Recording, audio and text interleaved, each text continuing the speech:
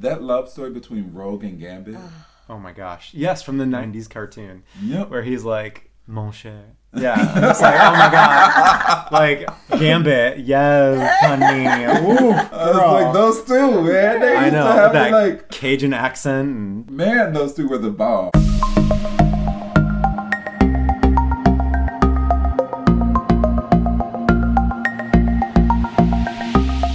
It's Tuesday, December 4th, and you're listening to the latest episode of the Typed Out Podcast. Going up on a Tuesday! And joining me today are my best friends, Marchant Davis, who you may remember from our pre-release episode with Motivote, and none other than Skills Priscilla Curtis. Happy to be here. Yes, And every Tuesday, Typed Out aims to bring you a conversation that seeks to expand the boundaries of understanding and acceptance. But in today's episode, we're going to be speaking about Stan Lee and his work with Marvel. So recently, Bill Maher had issued a statement saying that Stan Lee's work is the reason why Trump is in office at the moment. Yeah. Essentially saying that comic books and the adults' refusal to let go of childhood is the reason why I guess we're facing certain issues right now, which is an interesting perspective. So what I really wanted to do with today's podcast was speak with not only Priscilla and Marchant, but also three guests that you'll hear throughout the episode about how Stan Lee and Marvel has touched their lives, and his work has not only given them a sense of identity, but also maybe established traditions and even career opportunities. So welcome to Priscilla and Marchant, also known as my Deathly Hallows crew. Yes. Yeah. So, which we haven't entirely sorted out who's who, like who's Harry, Hermione, or Ron. If maybe we're all three of them. Who knows? Mm-hmm. I think I would probably be Hermione. I'm either Harry or Ron, but I'm a little more like Ron. I feel like I might be the Ron of the group. I'm not sure, though. Yes. So, well, both of you are quite funny, so you could certainly split the Ron role. I just feel like I'm always have... Well, you and I love to read, Priscilla, so yeah. I feel like... I don't know. We've always got our heads in a book. I think the little bit, we're all a little bit of all three. Yeah. That's right. Actually Hermione's seems to make really the most smart, sense. and I think we're all pretty brilliant. Oh, that's true. So maybe two of us are like three. And they're like, Shots fired, y'all. Shots fired. Shots fired. I just think of us as the symbol, right? We're the three Deathly Hallows all as one. So the reason why I wanted to bring the both of you, Marchant and Priscilla, to record this episode is because we have a running tradition of going to see the Marvel movies when they release. Yes, we do. We did not see Venom, though. We haven't seen Venom yet. Just to put that. Yes. Both of you we're are not traveling. here to lie or to deceive. So, all cards on the here. table. We have not had time to see Venom yet. No, not yet. Marchant and Priscilla are both performers. So Marchant, you are an actor, and Priscilla, a dancer. Both very talented, both working. So that's why we haven't seen Venom. But don't you worry. We'll be doing that soon. The last movie that we did see was Avengers, which we're hoping for that trailer to drop soon. Yes. And I heard that there was a little bit of a Easter egg in the first movie, in Infinity War, something to do with Doctor Strange's prediction of how many likely possibilities there are for the scenario, apparently correlated to a date, which I think is supposed to be this month. Hopefully we'll be having an Avengers 4 trailer soon. And if you know... please reach out and tell us so that we know what to look for. Yeah, this you trailer. better be tagging Typed Out as soon as you see that trailer drop, because we're here to support. What I really wanted to ask you guys was how has Marvel and Stan Lee and superheroes really shaped you or your childhood, or what is it that brings you to the movie theater every time that there's a new Marvel movie out? Yes, X-Men. That's what brings me. Did that go as you guys planned? No, not quite. Okay. For skills. If you're too young to remember, that was the 90s theme song to the X-Men. Yes, I still remember Saturday mornings and watching on Fox at the time. Yeah. Watching like the original, like the Fox cartoon version of the X-Men. Yes. Before it was like X-Men Evolution and all the other things. Yeah. So for me, it was like seeing all the X-Men. I was like, it was just a ritual. Like it became like ritualistic. I would every Saturday morning run to the television so my brother wouldn't turn on his shows. My oldest brother, I mean. Yeah. And me and my brother would watch X-Men. Like that was it. Yeah. That was the thing to do. And I love those characters. I mean, I don't know. they were just for me the possibilities that they like had, and also like the acceptance. X-Men was like so cool because I was like, you got this side and you got this side, but neither side is like actually good or bad. You know what I mean? Because I was like, I kind of agree with Magneto at times. I was like, he's kind of, and I've heard like at times, people say that when Stan Lee had thought about the X-Men, he was thinking about Martin Luther King and Malcolm X with Magneto and Professor X. Magneto being Malcolm X, Martin Luther King being Professor X. Yeah. And I feel like I see that. X-Men was my intro to Marvel, and probably through the 90s cartoon. But then I wound up, I don't know if you guys remember this, but the Fleer Ultra cards, like I used to be a huge collector of the Fleer Ultra, which was something that my brother introduced me to.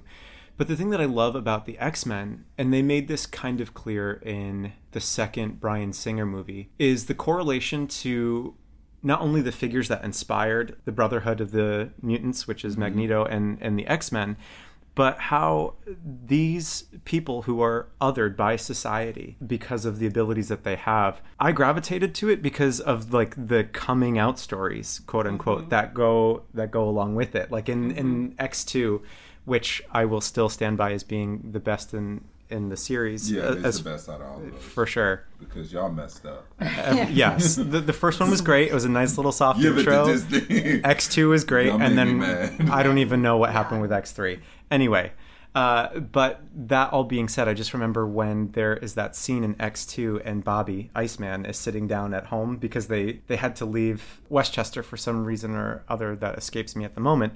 But he's there with his parents and he comes out as a mutant. And like his mom does the whole thing, well, have you tried not being a mutant? Like it's the thing is like what I really wanted to highlight about X-Men, Black Panther, everything that Stan Lee has done has really been a call and response to what is happening socially, even using Malcolm X and Dr. Martin Luther King as figureheads for or inspiration for certain characters. And so I really want to hold Bill Maher and his idea to task that comics and people seeing these things as cartoons and not adult material is false.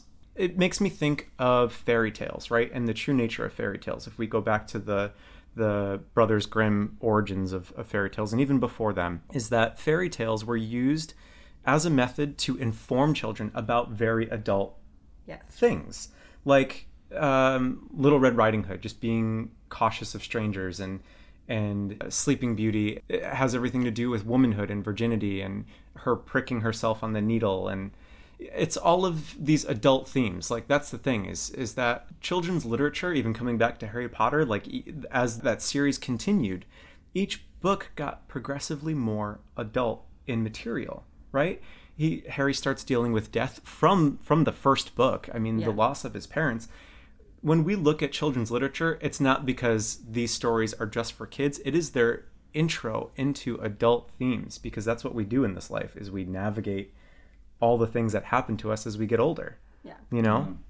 So which also makes me wonder, like, in not Black Panther, in Avengers, like, what Stan Lee was like, oh, we have to also let kids know that, like, these superheroes aren't immortal. Right. Yeah. Because he, like, at the end of that, and that sometimes they just go without reason or cause. Yeah. Or people. Yeah. And I think, too, it's important to note in comics, one of the main things is just the battling of good versus evil, which is something that it always exists in our world.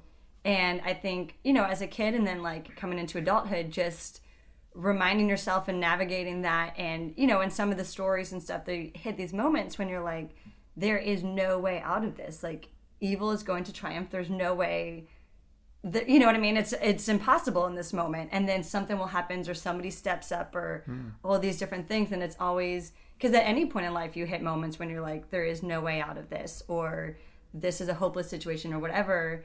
And you either pull yourself out of it, or someone helps you out of it, or life circumstance changes, or something happens that you didn't see coming. And I think it's always a good reminder. And that's one of the things about stories and storytelling is that it reminds you that stories are always based off of life, or they're written by people who've experienced life. And then you can take those and find the hope in the situations and apply it to your life and different things like that. And I think that's such an important thing. And so if someone is going to say something like, it's people who are stuck in their childhood, I think it's completely absurd, because I think these themes are there. They're there to help you. They're there to guide you, along with being entertainment, but they're also can spur you forward. Yeah. Everyone loves a superhero. You know what I mean? Everyone loves a hero. Everyone loves, and then same thing as before, like the inclusion in this. It's like, even way back in the beginning, there was women's superheroes, there were superheroes of color, there were superheroes of all these different things. Mm-hmm. X-Men, all about inclusion. Spider-Man's a teenager, you know what I mean? A kid who can step up and do things adults can't do. And I think these are amazing themes that, should be explored. And, nobody should shut that down. Like, step up and help. It made me think of that Mr. Rogers quote, when he says, my mom always told me whenever I see something scary in the news to look for the helpers. Mm-hmm. There's always somebody willing to help. Yeah. 100%. Absolutely. And the other thing is, like, just coming back to having an affinity for books. One of our favorite authors, Pierce Brown, he, in a conversation that I had the fortune to sit down and interview with him, he was saying that through his work, it's not about a call and response to what's happening at the moment, but overall themes. Mm-hmm. So it's like when you use things like comic books, like fiction in general, to use a little bit of escapism, to take somebody out of the context of a situation, but still get them to reflect about the situation itself, right? Mm-hmm. So if you constantly read the news and you're thinking about, I don't know, whatever the latest upset thing is, it's so easy to have, or very clear to have, your opinions about that very specific issue in that moment. Mm-hmm. But if you were to read something in like a novel or a comic book that relates to the issue but isn't the issue itself, it can sometimes help you gain perspective, right? Which is what I appreciate about Pierce's work, and also about what Stan Lee has done, where you take figures like Malcolm X, like Dr. Martin Luther King, and you put them in a new context, right? Still what they stand for, but in a new context, and people don't even realize what they're reading, what they're absorbing, right? They're going for a story, and I love the smile that's on your face because I know something is going to come. Well, but it's funny. Stanley was like, how can I be radical? Right. Yeah. Put those like figureheads in there. And then get white people to watch. Exactly. Exactly. Because otherwise, it's how almost, do I get their children? Right. It's almost subversive, but it's not with the idea of being deceitful. Right. No. It's with the idea of informing. Yeah. And so I think it's so easy to label these things as being infantile and for children. And it's like, actually, some of the best, most adult things that I've seen have been in the form of animation. And I don't even want to say cartoon because I have interviewed an illustrator that I met at Anime NYC, and we talk about Hunter x Hunter, which is a Japanese anime, and the themes in that show are so next level in the sense that it's just like, I can't remember the last time I saw that on a live acted television show. I mean, yes, you've got things like This Is Us, but like, I think when you even hear the word cartoon, it comes with that whole connotation of it being something for children. We think Tom and Jerry, we think Looney Tunes, which even still have their own themes in them, right? But when you have a medium to tell a story and create that suspension of disbelief, the magic that you can create, right? When you actually can get somebody to think outside of the box. Also, for me, I hate to like bring it to race, but like, it's not about race. It's about like representation. Mm-hmm. So like, I was growing up, I was in love with Falcon. Mm-hmm. Like, I had all the Falcon action figures. Nobody knew who it was. Yeah. And to this day, the Marvel films kind of like, in my mind, Falcon's the leader of the Avengers. Yes. He has his own series in my head. You know what I mean? Yeah.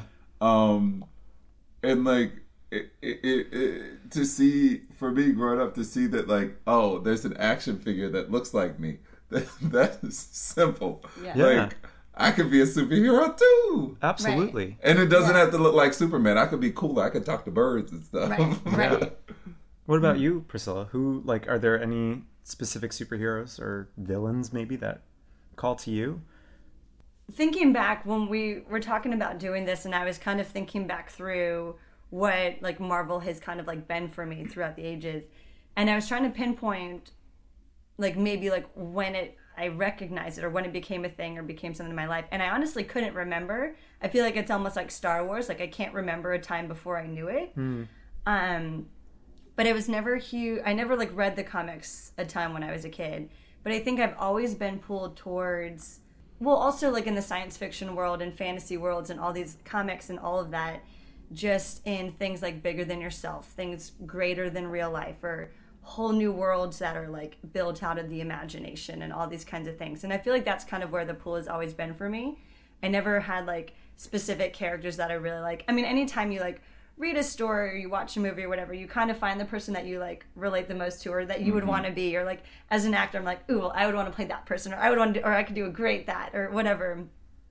But I think the main pull for me beyond like the specifics of the characters is just in general just the creating of worlds or the something bigger than real life and these different kinds of things, because that will help inspire you in like your regular life situations and stuff. And I feel like that's where some of the main pulls were for me. And I just think it's so cool how Stan Lee for so long created so many iconic characters that people relate to, because some people do, like you with Falcon and people with other ones, specific characters really like resonated with them and shaped them and motivated them or changed them or inspired them. And he created so many iconic characters, and like how phenomenal for one man and his team and other people as well. But like it all started with him. He pioneered this whole thing. And I just think that that's so incredible.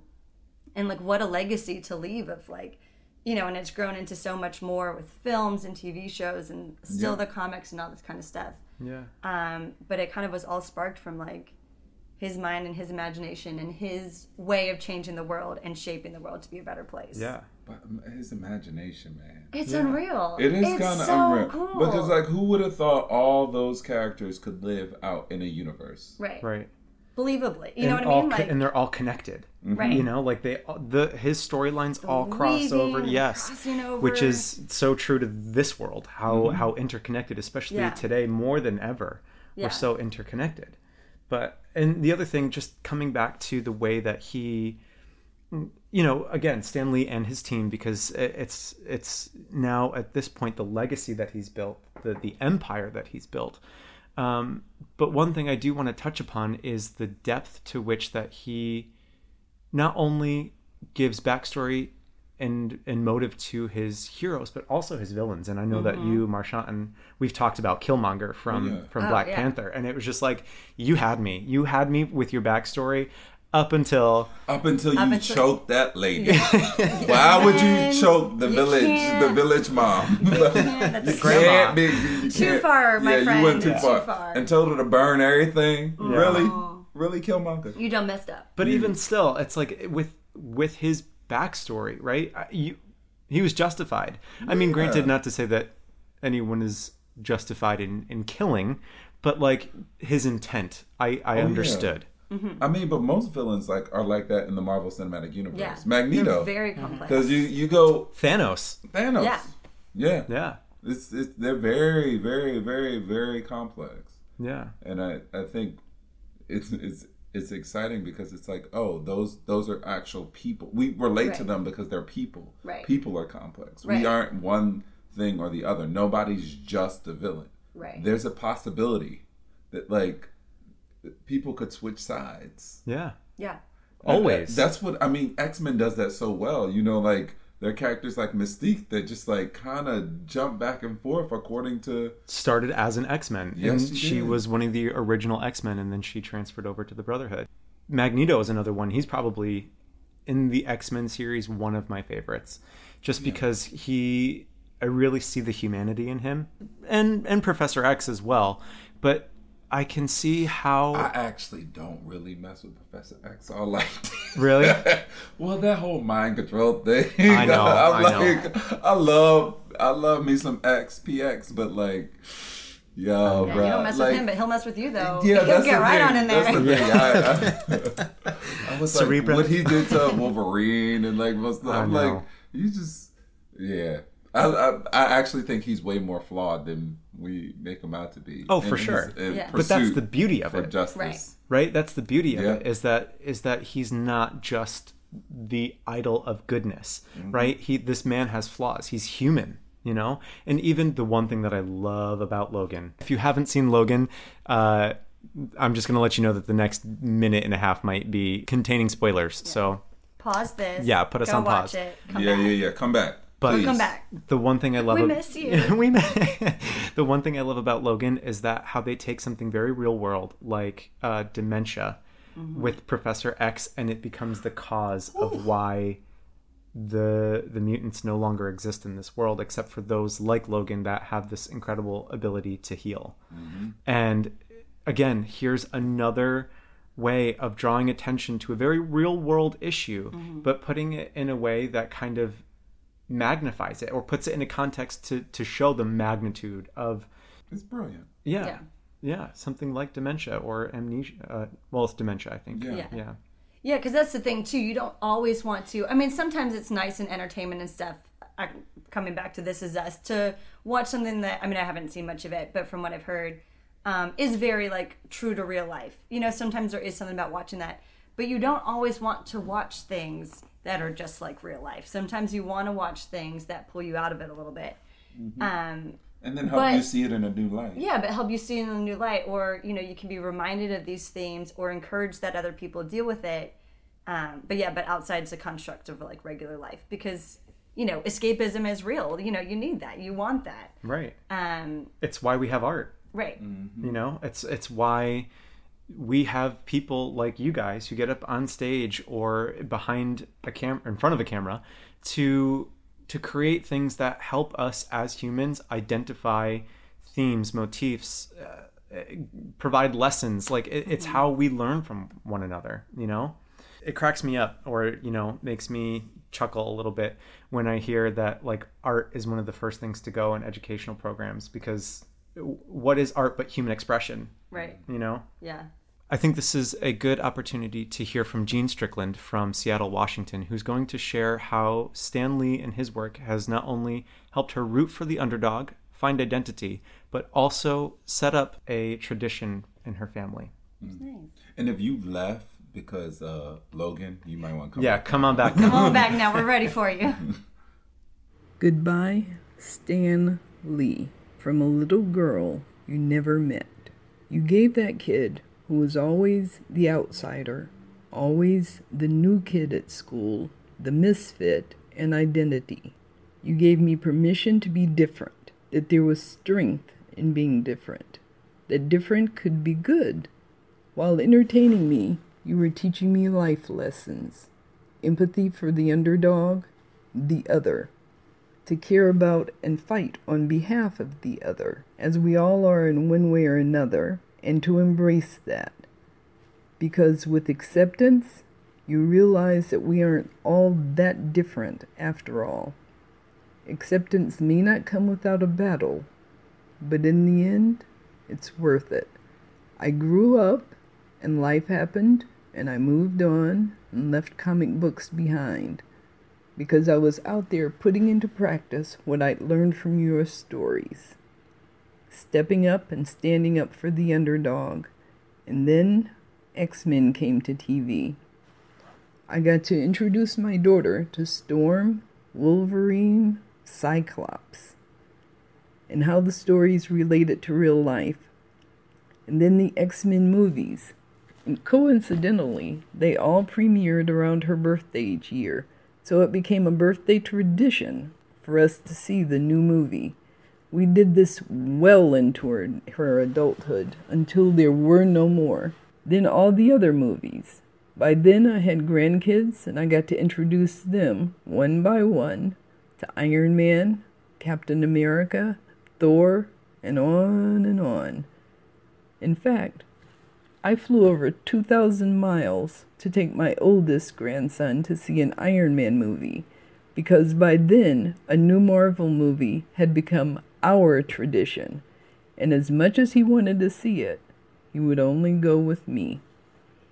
So, Mr. Lee, You have touched me and mine for generations in a positive way. We will still be looking for your cameos in every Marvel film, and you will be there. Rest well from the little girl you never met. Thanks for all the life lessons, and not all superheroes wear capes.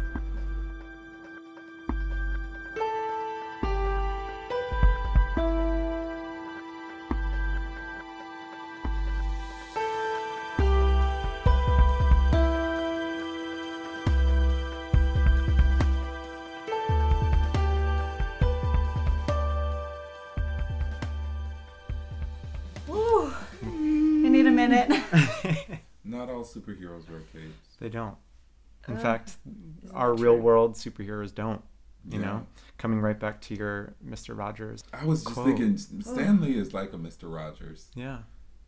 In a different way. Yeah. And see, like, the other thing is, even though we talk about how Stan Lee and Marvel have used current topics and things that are happening as a way to create stories around them, the other aspect of this is also creating tradition through these stories, like Jean prefaces, and how, you know, it can not only give us a level of escape, but it also creates something that we can then celebrate with our children or grandchildren or, you know, our loved ones, like, you know, Friends, with friends, you know, the three of us that we go to the movies together. Every time a new one comes out. Yeah. It's like, Sometimes at midnight. Yeah, if sometimes possible. at midnight. What did we see at midnight? Black Panther or... Black Panther. Yeah. We probably saw Avengers. think I we've seen- was like, I think probably we... a couple at I was like, we midnight. probably saw Avengers at midnight too. Yeah, I think we've seen a couple at midnight. Yeah. Like the only ones I can imagine we didn't was probably Ant-Man. Yes. Yeah. Yeah, That one was later. Yeah. But the other ones we saw like... Boop, boop, As boop, soon we as were there. possible. No shade on Ant-Man, but it's not exactly like a midnight. Stay up till 3 kind of yeah. story. Yeah. Love you, Paul Rudd. We do love We you, do, Paul. though. We really do. And we're excited to see you in Avengers 4 because Yeah. we know you coming. 'Cause That's we know right. you're coming. Right. You just got to get out of your quantum space time. Spoiler! Sorry. Oh, you might want to go back and pause that. Strike that from the record. But yeah, that sense of like community and tradition that comes along with it too, whether it be with like your family, your children, grandchildren in that case, or like with us, with your peers and your friends, to be able to go and see them or dialogue about them or talk about them. And it's that, common thread throughout things that's kind of always there. Yeah. With your family or your chosen family. Or your chosen family. And the other thing that I love that Jean mentions is rooting for the underdog. Yeah. You know, like it's not always, I feel like, again, no shade on DC. You just need to get your movies together. That's all we ask for. But like, I feel like Superman is such an easy person to root for because he's nearly invincible. Yeah. You know? Right. Whereas DC, y'all did succeed on, what was that? The one with Heath Ledger? The Joker? That's the only time Oh, I was... The Dark Knight. yeah, that's the that only was- time I was rooting for a villain. yeah. Oof, yeah, that was good. And Wonder Woman. Wonder Woman is amazing. Wonder Woman was great. That was definitely by far their best. Yeah. I 100%. think. They don't do it as well. They don't have you rooting for the villain.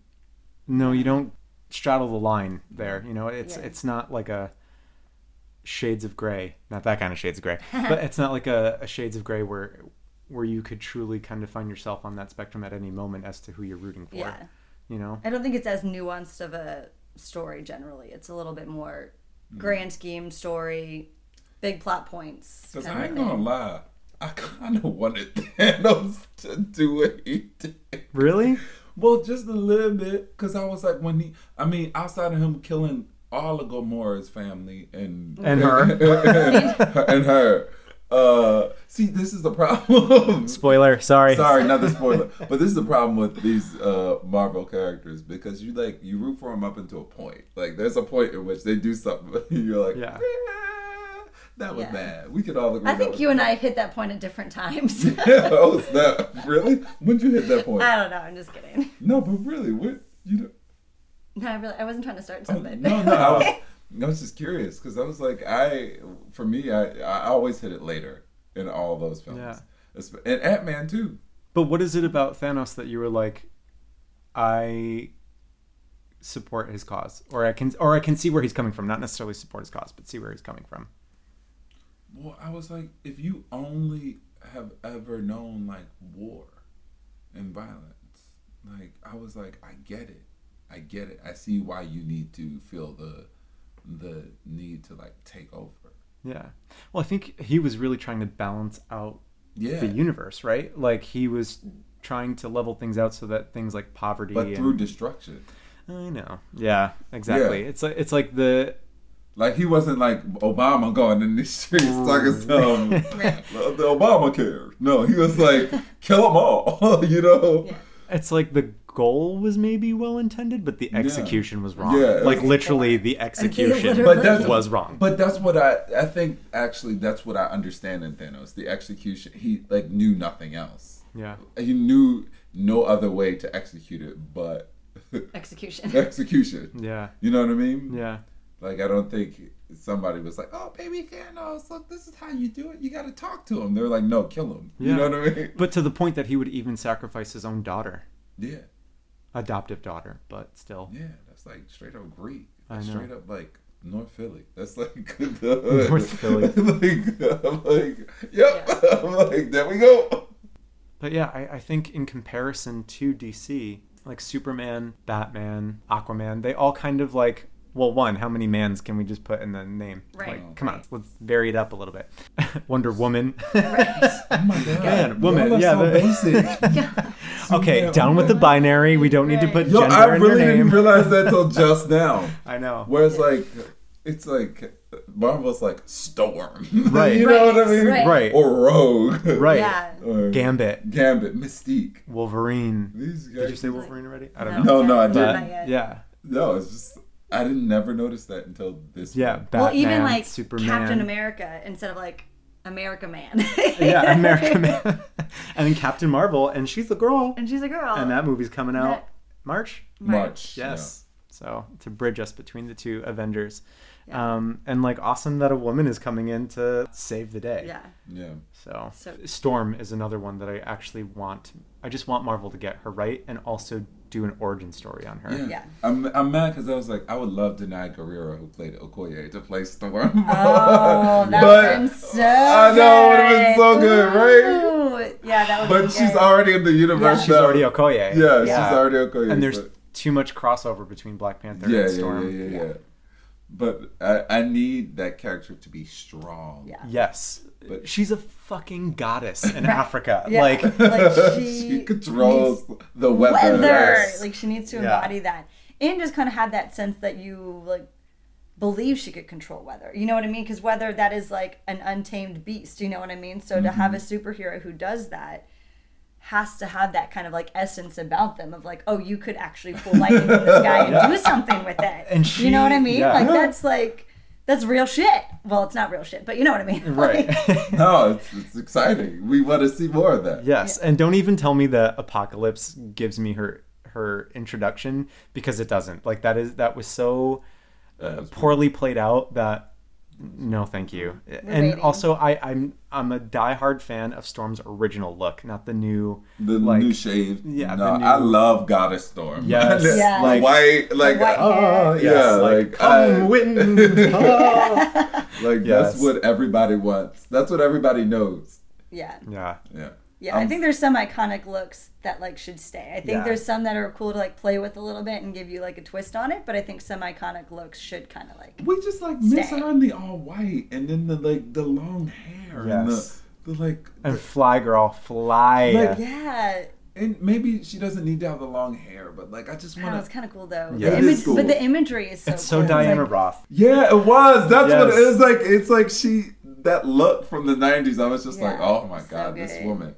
Yeah. They haven't done her well. Yeah. But speaking of like adaptations to characters and everything, I think this is an awesome opportunity to speak with Bill Masuku, who's going to be joining us from Zimbabwe, about how Stan Lee and Marvel have influenced his work as an illustrator. Great. I was drawing long before I knew what narratives were. I've been drawing ever since I was able to, have the motor function to hold things. And I also watched the X-Men cartoon, the 90s X-Men cartoon, which like it was really in there in terms of prejudice, genocide, and really touching into some deep issues, man. But like I'm a kid, and I live in the suburbs. And it was speaking to a part of me that I hadn't yet learned about, but I could hear it. I could hear it in a way that really good storytelling can speak to parts of you that are still growing. Yeah. And I That's honestly, really lovely. The way you put that. thank you. I try. And I think Stanley really did a lot of work in terms of doing things that were outside of the norm for comic books at the time. Superman was, yeah, he was like a forefront of like Jewish identity, but it was really Marvel characters that were stepping outside of the bounds of what people would allow storytelling for young to older audiences. The Fantastic Four were essentially occult, just draped in superhero colorful outfits. If you look at any of the covers from the original runs, they're just monster books that they couldn't sell to kids because there was like not a rights issue, a censorship board that said you're not allowed to put monsters to kids. With Black Panther, I don't even need to speak about that, but here we are. He's doing what people do today, and people call it pandering. If I write about some trans character coming out, it's like, oh, you're pandering to an audience, but if I don't, who does? And Stanley did that same thing. If he didn't start writing about Black Panther and black characters and initiating that run, then I would probably still be drawing white male characters with blonde hair, and I wouldn't be adding to any sort of narrative. I wouldn't be telling a story. I would be telling someone else's story. Yeah, thinking that that's all that could exist. Exactly. Yeah. And if you don't have people who are willing to push the boundary in terms of what is accepted, then who will accept you? And I honestly, when I heard the news, my heart sank, and I was like, no, this is another hoax. It comes every couple of years. Let me check Twitter, and Stanley is trending, and my heart sank further. And then I get a call from my brother, and all he says is Stanley has passed, because he knows how much it has hurt me, and I wasn't okay. I wasn't okay. I am now. I read some comics. I'm good now. Yeah. But it's a to be continued, and I'm grateful that his story won't end.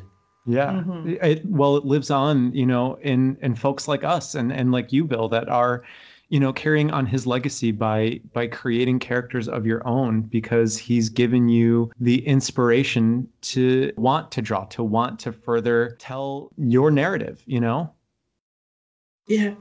The other thing that I love that you touched upon, which was the inspiration for this podcast episode, is that how major adult themes can exist in things that we think are targeted for children, but are so much more than that, and as you said, and Marchant highlighted as being beautifully said, was that these latch on to parts of you that are still growing, so that you can have that knowledge and understanding as you form into a young adult, grown man, woman, gender non-conforming person. Like, it's these consistent themes that help us really understand and gain perspective on what happens around us. Yeah, definitely, man. Yeah. Bill, I would love to hear actually about, because you had mentioned that Superman was the forefront of Jewish identity. Yeah. What was that about, Bill? Oh, so when they were making Superman, it was an allegory for Jewish oppression in terms of what spaces they were allowed to be. Because at the time, and you can wiki this or do some research because I'm freestyling here. At the time, like, there was oppression against the Jews. I mean, there still is. It's not as visible now because of the blend of cultures and so on and so forth. But at the time, being Jewish was just such a label. It was such an easy target for people. And there were only certain caricatures that you could fulfill. And that caricature is Clark Kent. You can wear glasses, be the nerd, be in the background. Don't ever make noise. Don't ever try to be the main character. But inside all of us is a Superman. Inside all of us is nurtured as Superman, from our parents' teaching to the world that we accept and the world that we respond to. There's an S on our chest, and how we disrobe. That sounds sexual. That's how we remove our plaid shirts and show our superhero symbols was the start of very subtle narrative storytelling, which you have to look up to get. But obviously, because this is my field of study, field of work, like I have been looking it up, and that's what they were going for. And I honestly think they achieved that, because there was a lot of kids growing up who failed to find a space. And it was easy to find yourself in a guy who could, jump tall buildings in a single bound. He could not fly in the comics, mind you. It was only because there was an animation problem of getting him to jump, leg.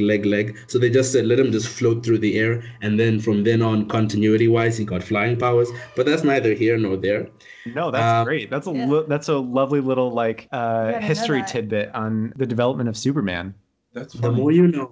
I know, back when Superman first came out, there were a lot of kids that actually thought they could fly, and they were like jumping off things and actually committing suicide. Well, Mr. Rogers did a whole special on, he actually came out of production for another show to address that issue, is because kids were trying to emulate Superman in a dangerous way. Yeah. So, Bill, there was, Priscilla and I had been talking about a little bit earlier about how Superman was emblematic of the U.S. involvement in the Second World War.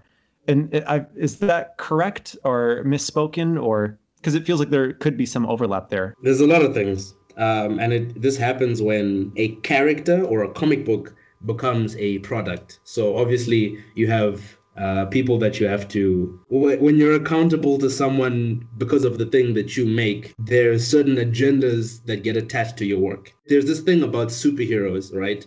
Being in America, just like alien invasions, like it being so localized to American borders. The rest of us find it super weird, just by the way. And Wonder Woman says, she goes to this village, I assume it was in Africa. They were wearing burqas. No, they could be.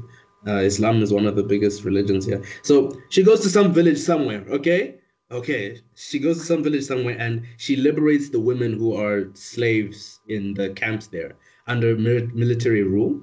And she gives them the guns of their captors. And Superman flies in and is like, yo, listen, you're operating outside US borders. You can't be doing these things.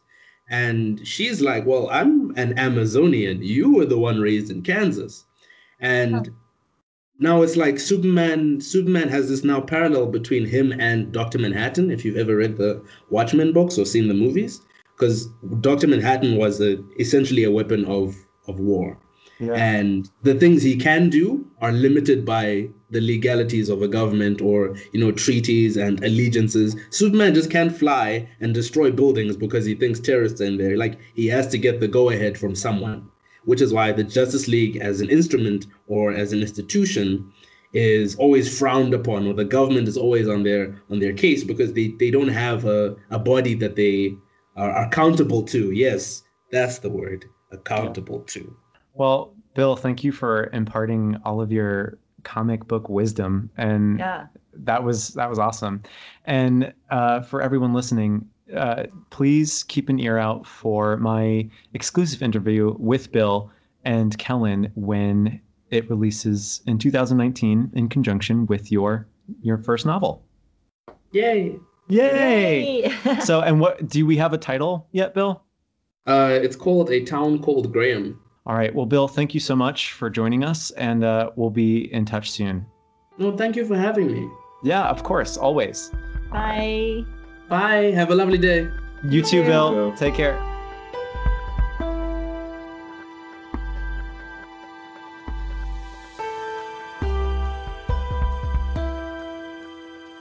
I also thought that was interesting when he was talking about how so many superheroes revolve around the U.S. Yeah. And when Wonder Woman was doing something in another country and Superman's like, you can't do that here. And she's like, I'm not American. I have no allegiance. Yeah, I'm Amazonian. I do what I want. I'm going to help here. And then also just strange too that you don't think about that in superhero, or at least I haven't, but like I said, I didn't read a ton of the comics, so I'm sure it's much more in there than I'm aware of. But yeah, you kind of want to think like, oh, they can do whatever they want. And it's like, well, one, no, they can't, because like he said, Superman can't just like blow down a building like because he thinks there's terrorists, there's channels to go through. But then to the same point, and this is another thing where these things parallel real life, because then there's the point too, and it's like, okay, but there's a need somewhere, and I can go in there and I can meet that need and I can help these people. But if you're accountable to somebody, you maybe can't. Yeah. And because of like, legalities or, higher up government issues or whatever, we don't have jurisdiction there, or, so it's such an interesting thing, and that exists in real life too. Like there's sometimes our circumstances when people want to do good and they see a need and they want to be able to meet that need, but for whatever reason they can't. Yeah. And I would say these things are all inspired by real events. The whole idea of jurisdiction and accountability, as Bill was talking about, and how you're speaking to, Priscilla, is very real world issues. And I mean, I think even more so now today, where it's this whole idea of like shutting down the U.S. borders and not helping anybody but ourselves. Right. Whereas in this instance, Wonder Woman is like, there are people that need help outside. Right. And she rises to the call and meets the need. So, but speaking of Wonder Woman, our next featured guest is going to be Courtney Antonioli, who is my co-host for the Sarah Blue episode, also titled Nano Homo. And in this conversation, Courtney and I talk about how we connected both through middle and high school over things like X-Men and Marvel. I found comic books in early childhood. We'll say I was about 10 years old.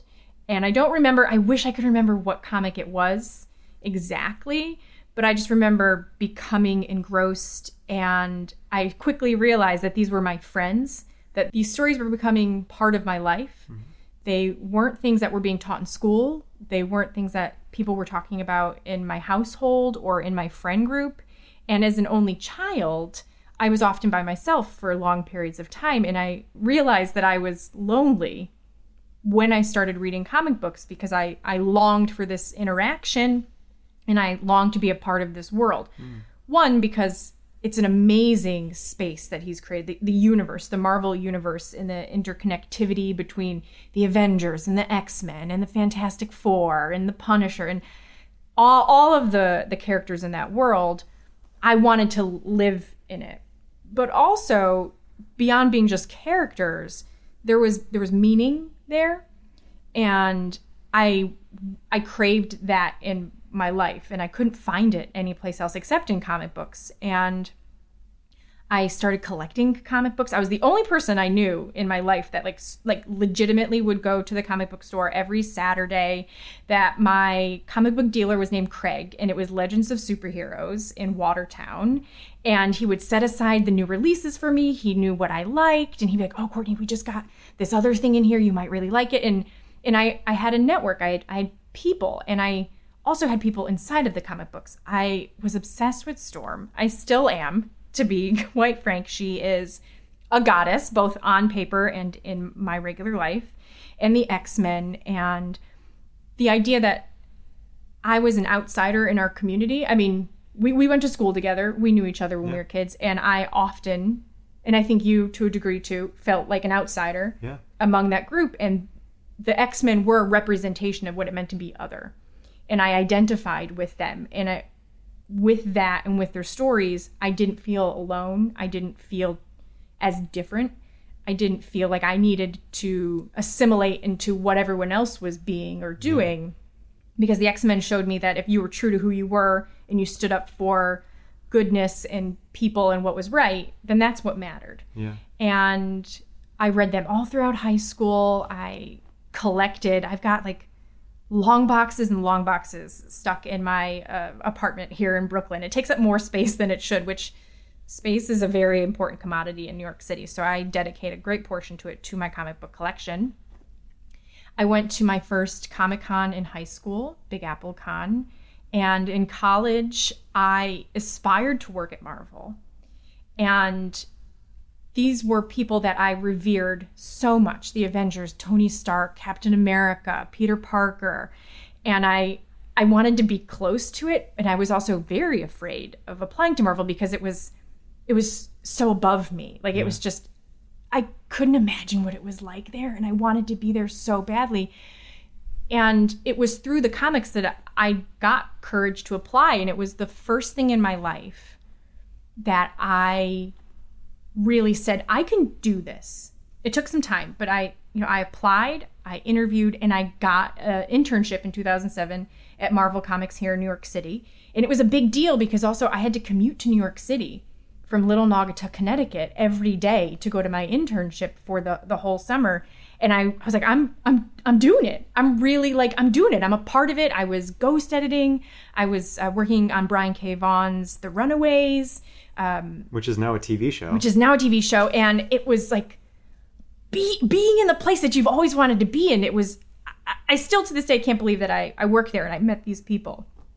And still reading comic books the entire time. And I realized shaped who I am today, what I'm doing today. The comic books are illustrations and dialogue married together.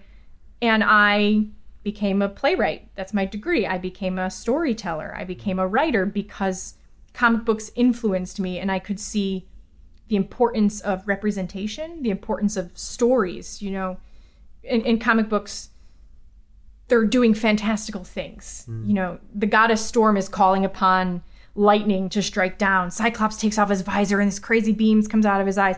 But what are they doing? They're fighting for good.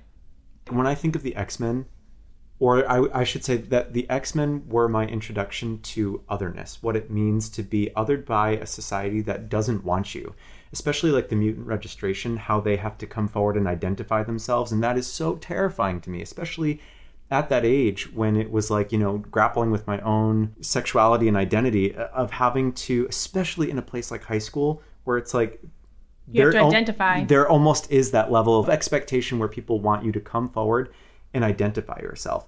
But it's like, you're not doing that in a positive way. You're doing it so that people could keep you at arm's distance or find you as a threat. With the X-Men, it's the idea that people find mutants as being a threat to society. And so everyone wants to know who you are so that they can stay away from you.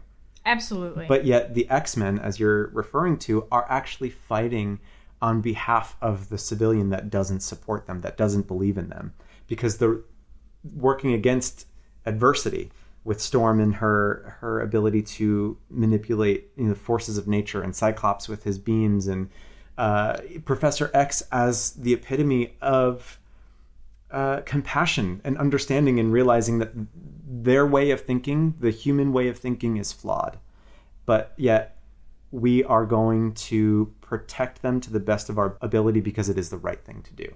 I would even take it a step further that the stories, they talk about the golden and the silver age of comic books, the storylines of the Mutant Registration Act, of the Legacy virus storyline, of Jean Grey, the Dark Phoenix. One of my favorite arcs. Those storylines were prescient because the idea of, for example, the Mutant Registration Act, there right now are people having to fight against, having to self-identify as a minority group, having to identify as an immigrant, or, these things haven't stopped. Yeah.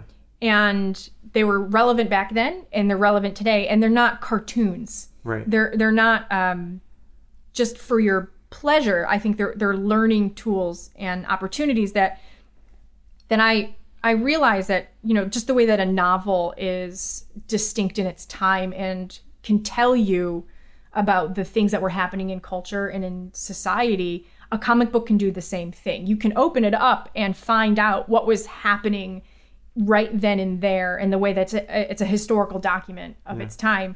And they're powerful and they're important. And just we talk about representation, comic books is a form of representation. Absolutely. I didn't know that I could be a leader of a team. Storm ran the gold team. She beat Cyclops the Man, and she took over, and she was a boss. Yeah. I didn't know that it was possible to be a boss the way that she is. And the women of the teams are integral parts of the teams. They're leaders. They're talking about strategy. They're relevant. They're on the covers. They're valued. They are. Yeah, they're valued as equal, and their contribution to the team is always seen as something important and necessary. Yeah, nobody's like, P.S. Kitty Pryde, you just need to just talk a little softer right now because the boys over here are talking. Wolverine and Gambit are taking care of it for you. No, absolutely not. You would never see that on a page. And Stan Lee was able to take the things that he saw that weren't going well in society or weren't right and turn it into, I think, digestible learning tools that were also entertaining and interesting and he stands the test of time. Stan Lee's comic books and the characters that he's created, which, I mean, talk about somebody who's created a portfolio of zeitgeist characters. I mean, these are I go to comic book conventions now. You've got 5 or 6 year old kids running around. They want to be Peter Parker. They want to be Iron Man. They want to be Captain America. These things last because they're relevant, because they're always happening. And people, talk about superheroes. People aspirationally, you want to do the right thing and grow up and be Superman. Like when I was a kid, to see 20, 30 years later, kids are still gravitating towards this. It's so heartening. Yeah, I saw this beautiful meme that somebody illustrated, and it was like Stan Lee coming into heaven with like rays peeking through the clouds, and it was like, you're pretty good at creating universes, kid. And I was like, that is so beautifully done. So beautifully done. So kudos to whoever created that meme, but it was spot on, about how Stan was so gifted in creating worlds that emulated our own, that were inspired by our own. And that's the whole thing that I wanted to highlight here, was how, well, coming back to what you were saying about like novels and like when we read them, your imagination is still at play, because as you read a book that is written out without any illustration to it, you're still using your imagination to create the world in your head, whether it's fictional or nonfiction, right? You're still employing your active imagination to create the scenario that's happening. Whereas with something like a graphic novel, something like a comic book, you're meeting somebody at the level of their imagination. Oh, that's so interesting. You know, because they are helping to fill in that imaginary gap sometimes, and it's what I love about it is that you're meeting that person literally on the page. Yeah. Oh, that's so interesting. So it's like there's this whole thing about, picture books, like how picture books can be demeaning, and they're not, not at all. Why should we ever limit the capacity of art? As I've gotten older, it's been interesting to me, especially going to comic book conventions and like talking to people who are in the industry as artists or on panels as writers. And comic books when you're younger are acceptable. They're a pastime, they're cute. As you get older, you're expected to leave parts of your childhood behind. You're supposed to grow up, be serious, have a career. And comic books, I've never given up. And they've influenced so much of what I do now that it makes me sad to think that some people have cut that part of their life out. Or feel that they have to. Yeah, that they have to, because it's a picture book or it's silly. People don't understand what a comic book is, and going to comic book conventions, you see how many people are impacted, and that people grow up to be comic book artists and writers, and that's all they've ever wanted to be. That's all they've ever wanted to do. And I'm so happy to see that they're taking what Stan Lee made and expanding upon it. The universe that he created, he never kept to himself. He always wanted people to be a part of it, to explore it. Cosplaying, when I worked at Marvel, people would talk about how generous he was, how much he wanted to talk to people and fans, and he really engaged on every level. And people talk about Stan Lee's a big kid at heart. There's nothing wrong with that. Carry comic books with you, carry the stories, carry the characters into your life, because they provide value. Yeah. And I'm going to keep doing it. I'm going to keep reading and collecting. And now that there's the cinematic universe and there's other ways to explore it and what other people gain from it, what other people have done with it in their life, I absolutely adore. I still buy comic books. Yeah. And the thing is, like, it's a level of balance, right? So it's not a matter of like everything you read has to be a comic book, or that, there's this whole idea of you can't function as an adult if you carry these things forward in your life. It's a matter of being responsible. And sometimes I think that things like comic books as we heard from Jean, that they give you the vocabulary or the moral compass to fight for or believe in what is right, or how to act in the world in the way that you hope you could, and the way that you see through figures like Storm, like Cyclops, like Captain America, you know? So, but I think all we have to say is thank you, Stan Lee, for his work and the legacy that he has given us. Absolutely, thank you. Yeah. I don't know what I would be doing today if it wasn't for comic books.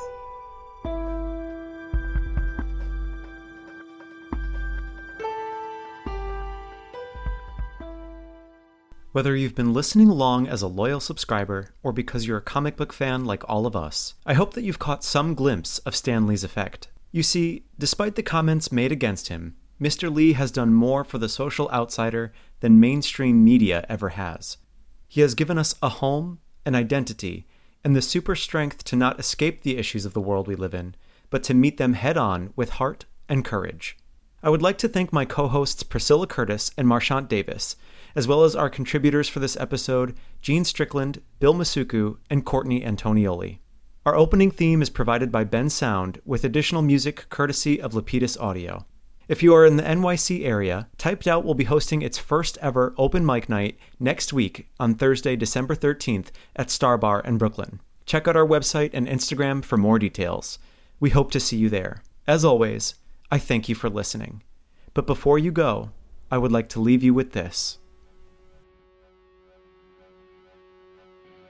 Let's lay it right on the line. Bigotry and racism are among the deadliest social ills plaguing the world today. But unlike a team of costumed supervillains, they can't be halted with a punch in the snoot or a zap from a ray gun. The only way to destroy them is to expose them, to reveal them for the insidious evils they really are. The bigot is an unreasoning hater, one who hates blindly, fanatically, indiscriminately. If his hang-up is black men, he hates all black men. If a redhead once offended him, he hates all redheads. If some foreigner beat him at a job, he's down on all foreigners. He hates people he's never seen, people he's never known, with equal intensity, with equal venom. Now, we're not trying to say it's unreasonable for one human being to bug another. But although anyone has the right to dislike another individual, it's totally irrational, patently insane to condemn an entire race, to despise an entire nation, to vilify an entire religion. Sooner or later, we must learn to judge each other on our own merits. Sooner or later, if man is ever to be worthy of his destiny, we must fill our hearts with tolerance. For then, and only then, will we be truly worthy of the concept that man was created in the image of God, a God who calls us all his children. Pax et Justitia. Stan.